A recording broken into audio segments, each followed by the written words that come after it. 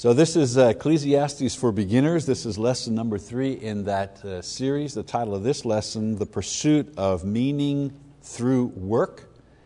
And we're going to be looking at chapter 2, beginning in chapter 2 and in verse 12. So we are reviewing that part of Solomon's journal where he is describing his experiences and his conclusions concerning the different lifestyles that he has examined. So the pursuit of pleasure, we talked about last time that he examined the pursuit of pleasure. And the pursuit of pleasure has taught him that although it was enjoyable, pleasurable experiences cannot be accumulated in order to produce satisfaction, lasting satisfaction and joy. They are fleeting, they're transitory things that have no lasting or transforming value. You're not transformed by pleasurable experiences. Next, he goes on to survey life lived wisely or foolishly. Foolishly meaning carefree, no thought for tomorrow, a little recklessly, and see which is better. And after this conclusion, he considers the idea of work, and he makes notations as to his findings along the way. So let's begin with Solomon's thoughts on a life of wisdom and folly. In chapter 2, beginning in verse 12, he says, "So I turned to consider wisdom, madness, and folly. For what will the man do who will come after the king except what has already been done? And I saw that wisdom excels folly as light excels darkness. The wise man's eyes are in his head, but the fool walks in darkness." So he begins by remarking that he is alone. He decides which lifestyle he leads. He's going to choose to live wisely or foolishly. No one's going to dictate this to him. He's the king. He leads and the others follow. And at first glance, he says, it seems that to live wisely is better. You know, the wise man thinks, he avoids the pitfalls of life and thus demonstrates the superiority of the wise lifestyle.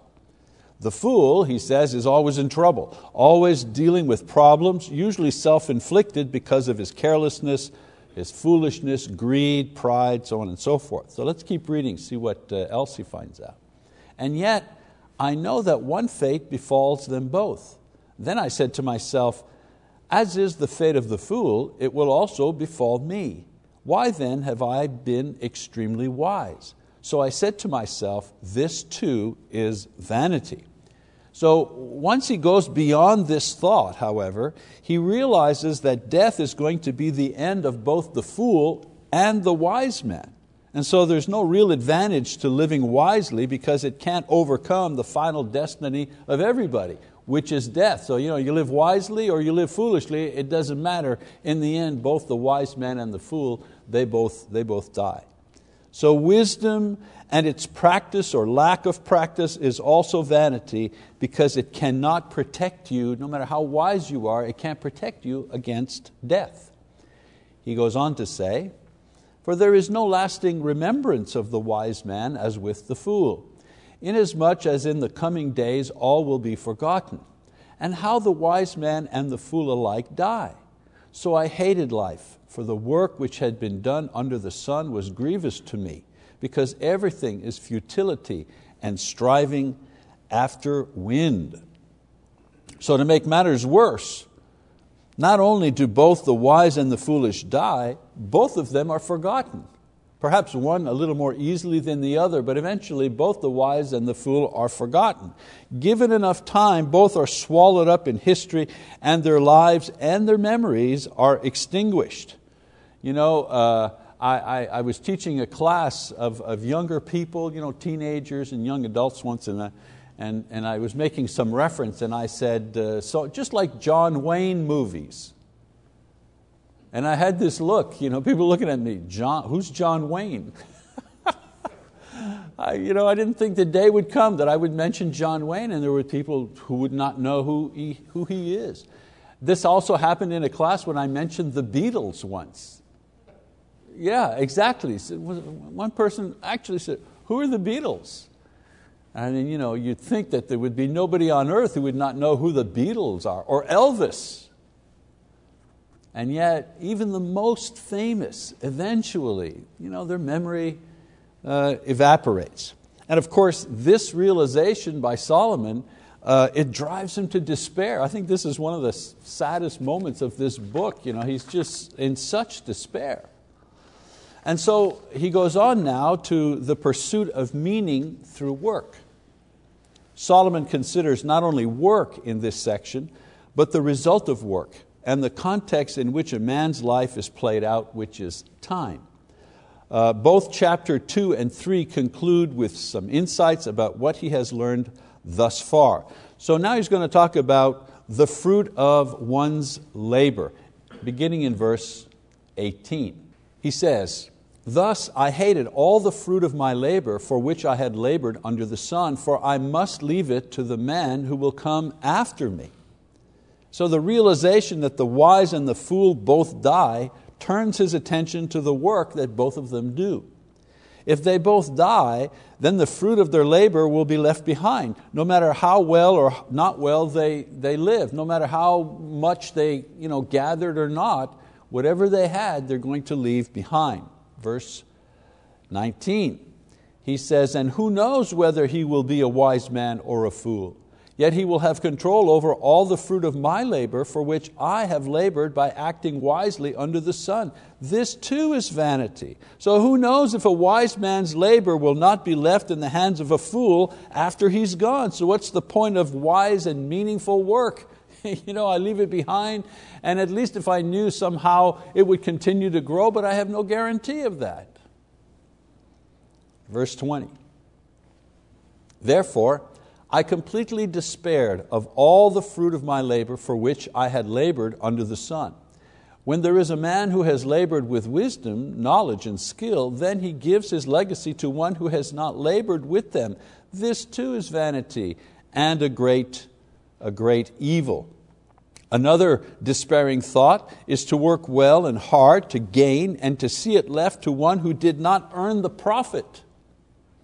We see this all the time, right? People who leave fortunes earned from hard work in the hands of children who never work and whose only activity is to spend their father's or mother's hard-earned money. I love that license plate that says, "I'm spending my children's inheritance." I think that thought goes into this. So we go on to verse 22 and 23. He says, "For what does man get in all his labor and in his striving with which he labors under the sun? Because all his days and his task is painful and grievous. Even at night his mind does not rest. This too is vanity." So while he's alive and active in work, which itself is hard, he says, he worries at night about the work, the stress of it, and the concern that he's already mentioned. So he says, what a life. You're wise, you're doing your best, you're working hard, you're building up your whatever, your fortune, your business, and you work hard during the daytime, you're stressed at night, you worry about it, if it'll succeed or not. And all of this effort, what happens? You die, you can't take it with you, and you leave it to somebody who'll just spend it or waste it away. And the thought of that just drives him to deeper desperation. And of course, historically, Solomon, he knew firsthand about his heir's propensity for foolishness and waste. If you read Solomon's life and the ones that inherited the throne and so on and so forth, Rehoboam, his son, foolishly plunged Israel into civil war in the very first year of his reign, and he had to plunder the temple's gold in order to pay off the Egyptian army to protect him from the threat of foreign invasion brought about by the turmoil that he caused. So, 1 year, Solomon reigned for 40 years. He built a magnificent temple. He amassed a fortune. He was at peace with all of his neighbors. He had all of this. And in the very first year of his reign, his son started a civil war which broke the kingdom into two, north and south. And on top of that, bankrupted the nation in order to protect him from other nations that wanted to come in and plunder them. 1 year, 40 years worth of work down the drain, 1 year when his son took over. So at this point, Solomon draws the first of a series of insights that he has gleaned from his observations on work and time. So let's read verse 24 and 25. He says, there is nothing better for a man than to eat and drink and tell himself that his labor is good. This also I have seen, that it is from the hand of God. For who can eat and who can have enjoyment without Him? The ability to experience joy, right? Glad satisfaction, that's joy. The ability to experience joy is not related to what we do, no matter how hard we work or how great our achievements. The joy and the peace and the satisfaction we experience, Solomon says, is a gift from God. Whatever satisfaction we feel from what we do usually is only partial or fleeting. And there's usually a fly in the ointment. You say, this would be perfect, except, wow, we have the perfect day, we have a beautiful picnic, everybody's here for, our 25th wedding anniversary, we've rented the park, it's all wonderful. One thing, it's raining. There's always a fly in the ointment, there's always something, right? Solomon's saying the peace and the satisfaction and the joy that we feel as a gift from God, however, are present because we experience a relationship with Him. He's trying to say, well, he's not trying, he's saying here that the ability to enjoy what you have, the ability to enjoy it, God gives you that ability. If you don't have a relationship with Him, you can't have the ability to maximize your enjoyment of what you have here. And so, what are the things that come from God? Well, we experience the relationship of joy in several ways with God. We experience it through salvation. The joy and the relief and the gratitude we feel knowing that we're forgiven for our sins. That joy, that peace, that feeling of safety, nobody can give you that other than God through salvation, and no one can take that away from you. No one has the power to take that away from you. And so if no one can take your salvation away from you, then no one can take away the joy and the peace and the feeling of safety that you have because of it. Also, hope. The hope, the peace and satisfaction and joy we feel because we have a hope of heaven. The confidence and the courage that gives us to face death. I've listened to or met many Christians and been with them when they were going through serious illness and death was imminent, and they would invariably say, I'm not afraid of dying. What I'm afraid of is the pain. I'm afraid that it'll hurt. But the dying itself, the crossing over, I'm not afraid of that. I'm anxious to go. Unlike people that I have also seen who have no faith, who don't have salvation, who don't have that hope, that Paul says in 1 Thessalonians that we shouldn't be like those who have no hope. He was referring to the Gentiles, referring to unbelievers. They want to hang on as long.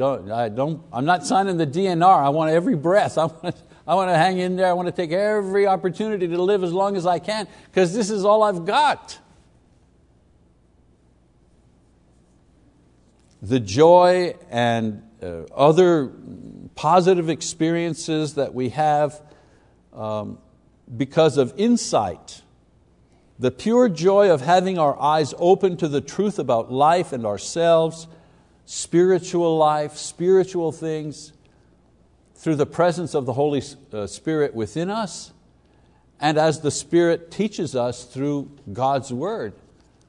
Everything we learn in God's Word, once we learn it, it kind of snaps into place and then it doesn't have to be undone. Maybe 40 years ago, I realized that Jesus was the Son of God. I was taught it, going to Catholic school, the Catechism, page 9, the chapter about Jesus. Question number 1, who is Jesus? Answer, Jesus is the Son of God. Number 2, question, the Catechism. That's how we learned in Catholic school. So I knew, Jesus, the Son of God, the answer to the catechism question. I could answer that. I could pass a test. But I didn't know it like here. And for me, the conversion, the journey to find God began with the realization one day, it just hit me one day. Oh, you mean Jesus? That Jesus, He's God. Imagine.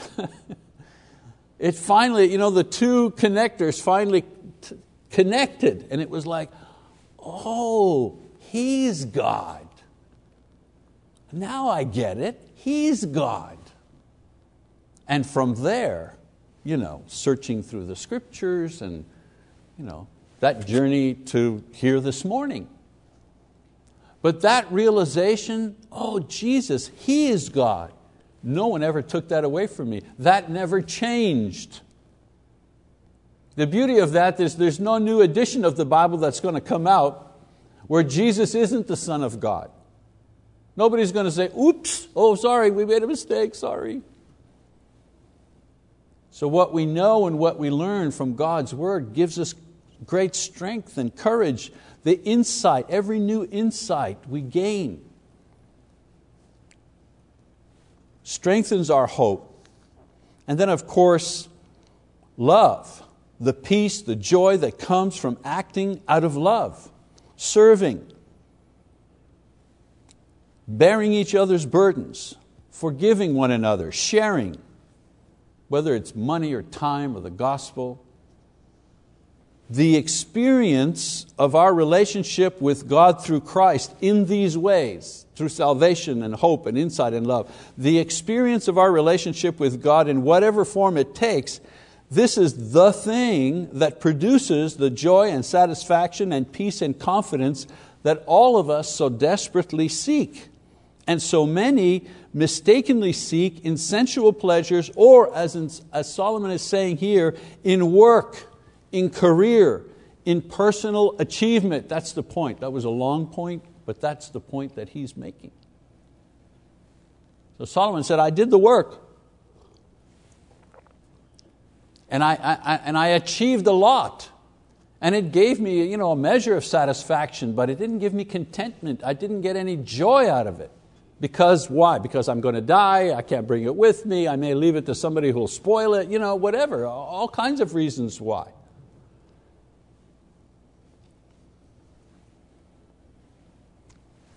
So the satisfaction we seek is only possible in an experienced relationship with Christ. And that experienced relationship is tangible, how? In love, in joy, in hope, in faith, in confidence.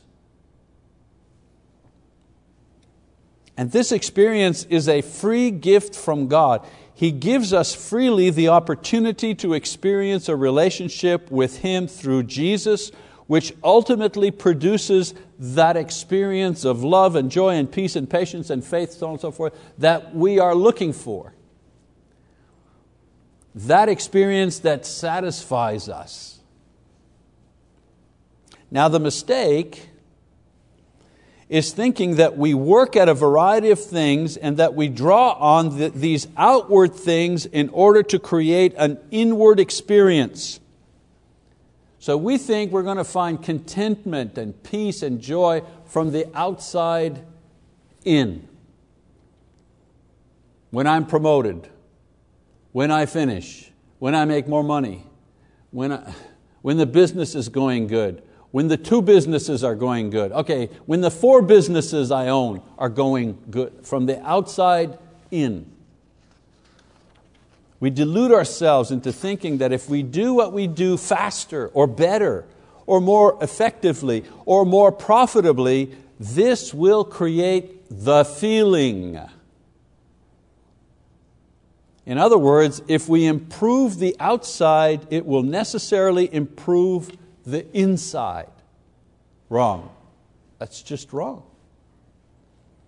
When you improve the outside only, the momentary internal benefit will improve, but new problems and failure to remember old lessons will require constant monitoring and tinkering and improving. Why do you think there's always new tide? Why do you think every year or so there's new and improved Tide detergent? I was a little boy, 11 years old, going on a field trip with I was 12, with our class at school. And there was a little girl there that I wanted to impress. Oh my, she was such a darling girl in my class. I wanted to impress her, so I was going to wear my light green corduroy pants. For some reason or other, I thought somehow that would be impressive to her. But there was a problem with the corduroy pants. There was a grass stain on it, because playing baseball. So I said to my mother, Mom, I'm wearing these on Saturday for the field trip. She said, okay, fine, I'll wash them. I'll make sure they're ready. Oh, Mom, you got to use the new Tide, because I'd seen on TV, the new Tide. Well, I got a box of detergent, All or whatever. No, Mom, no, the new Tide is going to do it. It didn't do it. I wore the pants. I can't remember the girl's name. But that memory demonstrates, I remember the new Tide. I was 12 and there was the new Tide. And since that time, more than 50 years, you know how many new Tides there's been? Why is that? Well, marketing consultants exist because of this principle, the temporariness of satisfaction. Think about cars.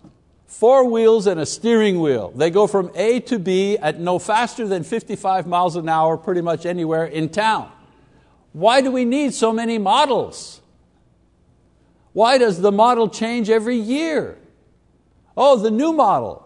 Oh, the brand new model. Yeah, does it have 4 wheels? Yep. Does it have a steering wheel? Yep. Will it go 55 miles an hour from point A to point B? Yep. What's the difference? Well, $10,000.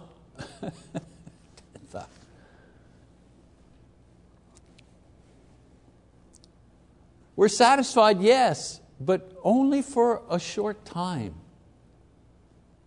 And so we think, oh, I'll fix it. I'll get something new. I'll trade it, trying to find some permanence in our satisfaction. I believe Solomon is saying that satisfaction and joy and peace works from the inside out, not from the outside in. It's the experience of Christ, freely given, experienced inwardly, that radiates outwardly, that enables us to enjoy the externals. My faith in Christ enables me to enjoy my food, my job, my home. The joy in my heart because of Christ makes me hear the wind blowing in the trees and enjoy it while I praise God who sends the wind and who created the trees. Otherwise, it would simply be noise. Nice noise, but just noise. Molecules, sound waves, endless repetition without meaning, as Solomon says. My inside joy and peace colors everything I see and touch and experience with either appreciation or hope. I appreciate the good and I hope and pray for the bad. The externals, whether it's work or anything else, are imposed with joy and satisfaction from the inside. I work on the inside in order to improve my vision of the outside and to enjoy the outside. I don't enjoy the outside more by getting more of the outside. I enjoy the outside more because I improve the inside. Verse 26, Solomon says, "For to a person who is good in his sight, he has given wisdom and knowledge and joy. while to the sinner He has given the task of gathering and collecting so that he may give to one who is good in God's sight. This too is vanity and striving after wind. So the second insight that Solomon shares at this point of his journal is this: those who are right with God derive benefit from all that they do, not only what they succeed at. Big difference. In the world, the only joy you get is when you win. Solomon is saying here, but if you have a relationship with God, you can find joy in everything, not just the things that you succeed at. Now, it doesn't mean that only Christians succeed. However, it does mean that judging by the standard of personal satisfaction and peace and joy, and not just productivity or profit and loss, the Christian enjoys and profits from what he does regardless of his margin of worldly success. Whatever he has, he enjoys it more than whatever the sinner has. That's the point. The sinner ultimately loses his soul, and nothing he has amassed will buy it back for him. Jesus says, what will you exchange for your soul? What will you give in exchange for your soul? There's even no guarantee that all of his profit from hard work and worry will be there for him to enjoy even here on earth. God has the power to turn His profit over to the one He loves, who didn't necessarily earn it. Remember that parable of the talents, The Lord gave the 1 talent of the lazy slave to the slave who already had 10 talents. Matthew 25. That's the principle that Solomon is saying here. Our experience with Christ gives meaning to our work. It helps us persevere in it when it is difficult. It grants us the ability not to have to rely on our roles or our careers as the source of our joy, but rather an extension of who we are. I'm a minister. That's an extension of who I am. The inner peace and joy that I have comes from my relationship with Christ as a Christian, not how well I'm succeeding or not succeeding in my ministry career. We stress out because our role or career becomes the essence of who we are, and we judge ourselves according to what we do. That's why more women are having heart attacks and male-oriented problems these days. They're beginning to identify themselves and their worth with what they do. They spend many years in career crisis mode, like men have always done, in their 30s and 40s. Now women are starting to have heart attacks and heart problems and high cholesterol, which were traditionally male problems. Because women are now, doing the same thing as men have done traditionally, chasing careers. And for women, this problem is aggravated by childbearing needs, the clock, and the conflict of competing roles. She is a mother and she loves being a mother and she wants to be a mother. And for whatever reason, some women have to work, they choose to work. I'm not denigrating that. I'm just saying it's even more difficult because she has the burden of a career if she's pursuing that, but at the same time the natural burden of being a mom.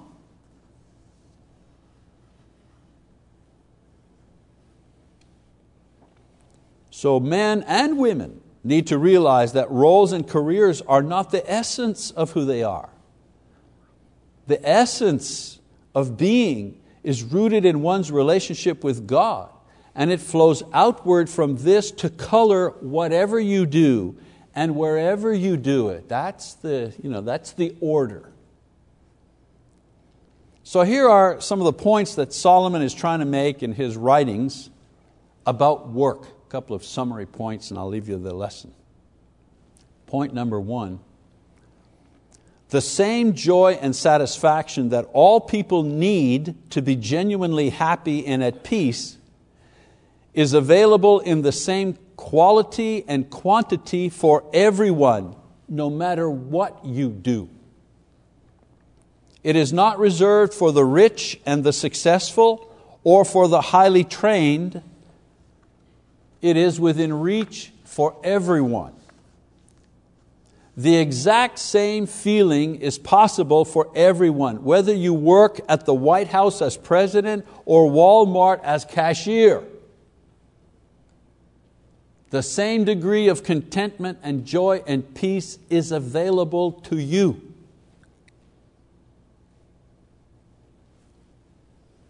As a believer in Christ. Number 2, the joy and satisfaction is not a product of career success or ability.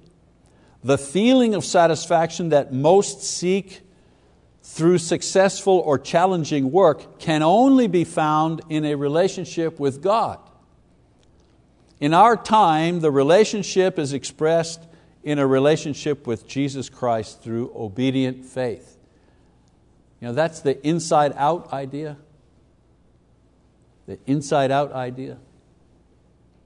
I've known people who have worked for 30 years at something that they hated. They hated doing it. They stuck it out for whatever reason. Then when they retired, they said, I'm going to now finally do what I want to do to find happiness and satisfaction. They open up, I don't know, a store. They start selling real estate. 5 years down the road, they hate that job just as much as the other job. Why? Because they're trying to find the thing that God gives you in the career. It doesn't work that way. And I'm not saying our job doesn't give us a measure of satisfaction. Of course it does. I mean, I wouldn't do this job if I didn't like this job. I'd do something else. We're talking about lasting satisfaction. We're talking about peace of mind and contentment no matter how, success or no success. You're able to do exactly what you want, or you're forced to do what you don't really like to do, but you've got to do it anyways, to put food on the table. And then thirdly, it's the relationship that blesses the work.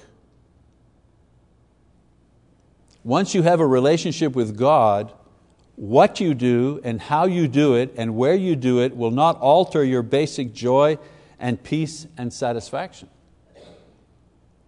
When you understand this, when it comes to work, simply choose what suits your talents and circumstances and do it knowing that your work is a blessing and opportunity for satisfaction, but not the source of your satisfaction. God will bless you. God gives us the ability to enjoy what we have.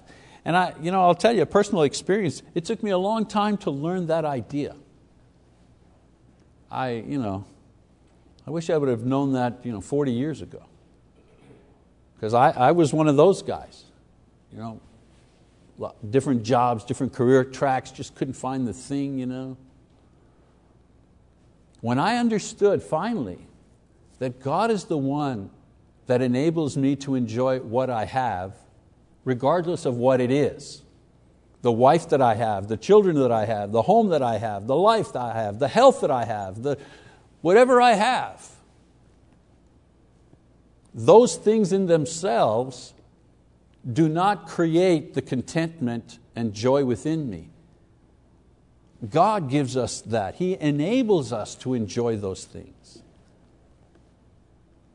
So someone will say, well, yeah, how do I get that? Well, ask. Ask, and you'll receive. Seek, and you'll find. Knock, and the door will be open. These are the things we ask for. Don't ask for more things. Ask God to enable you to find joy and satisfaction in what He's already given to you. That's the secret. Okay, well, we continue with Solomon next time, and I think we're going to be talking about time. That wonderful passage, there's a time for everything. We're going to be looking at that next time. So, appreciate your attention. Thank you.